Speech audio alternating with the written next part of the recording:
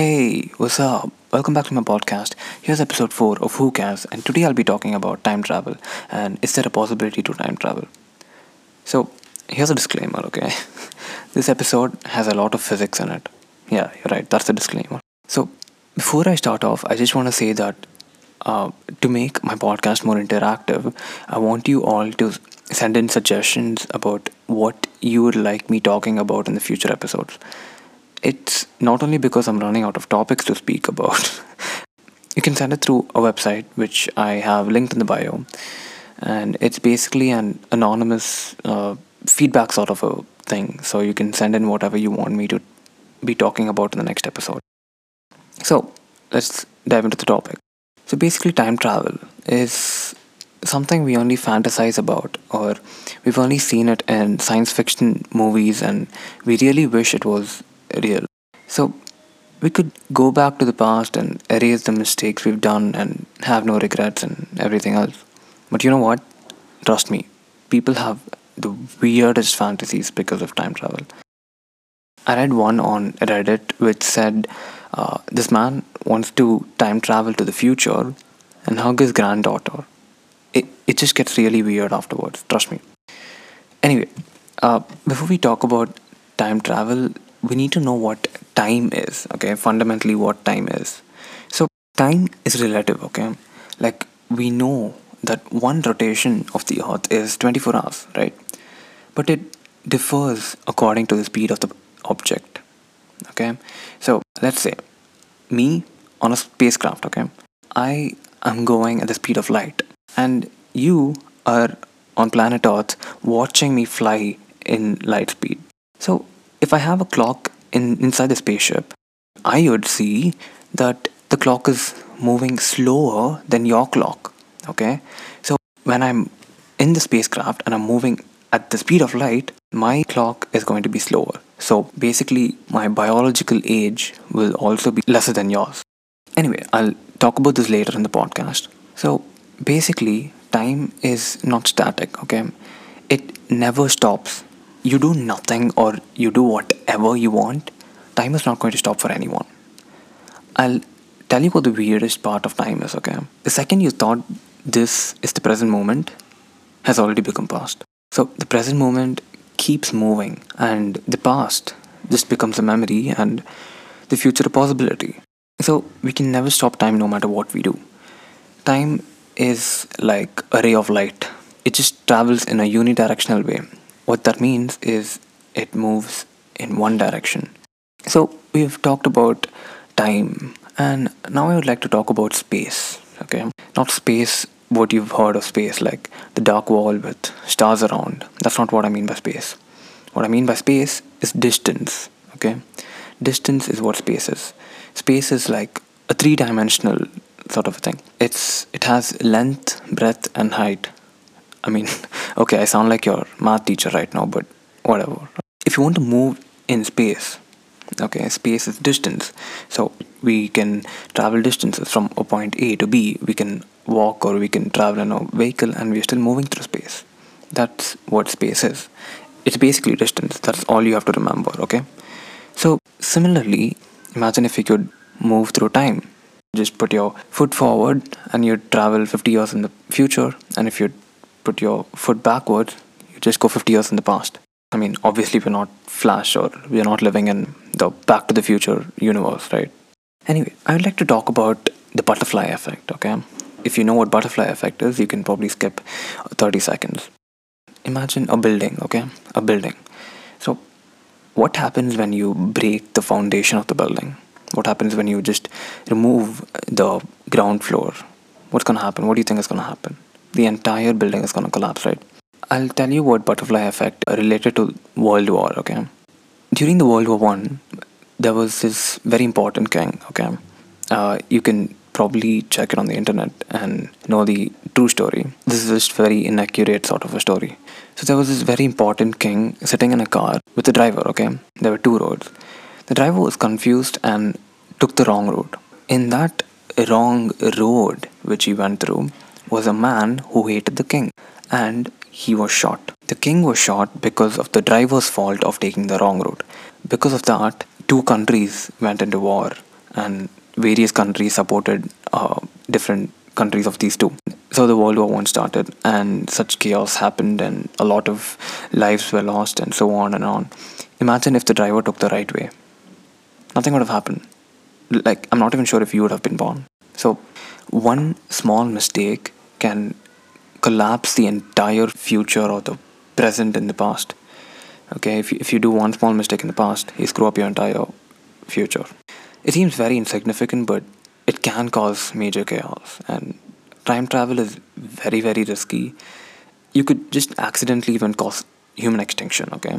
Like, I'm just gonna go and then by mistakenly kill my grandfather or something, and you wouldn't even have been born. So it's more of a paradox, okay? Imagine if I just go to kill my grandfather, and if I did, what would happen is I wouldn't have been born. Because I'm not born, I wouldn't even have time travel to go kill him. So it's almost like nothing ever happened. So it's all just a paradox. So let's talk about, what do you think time travel is? It depends, okay? Time travel really depends on each other's opinions and perspectives. So time travel in an average basis is this, okay? I just go sit in a car or a machine and then just push a button, and then I'm just gonna go the destined time what I've given, okay? So that's what time travel is, like, according to a lot of people. Basically, without being aged, traveling to the future or the past. So this is very much related to time capsule, okay? Time capsule is this. Okay, you know what? I'll tell you something. So a company in the USA is taking corpses of people and preserving them biologically, like just bodies preserved without decaying. And in the future, if we ever have a technology where we can bring that person's consciousness, that's basically like time travel. It's basically like, I'll just freeze you and make sure your body goes into hibernation or sleep for a while. So your biological state, your organs and everything else will be fresh and fresh. That's a bad word, but I mean, it'll be the same as how you were before you died. And I would sort of unfreeze you after 100 years or something. But for you, it's just a long sleep. Okay, it's maybe even, like, technically possible, because when we are asleep, you don't get 8 hours of that experience, right? If I'm asleep, I'm not going to get dreams which last for 8 hours, right? It just feels like I just slept and I woke up in like 2-3 seconds, and like 8 hours forward in time. You know what? I have a news. Sleeping is the new time travel. Just go sleep. I'm just kidding. So we know for a fact time travel backwards is not that easy. I'll tell you why. Okay, when you go back in time, I let's just imagine this is a scenario. I have a time machine. Let's say I want to go 5 years back. When I go 5 years back, what's gonna happen? Do you think I'll be looking at the, what do you say, 12-year-old me?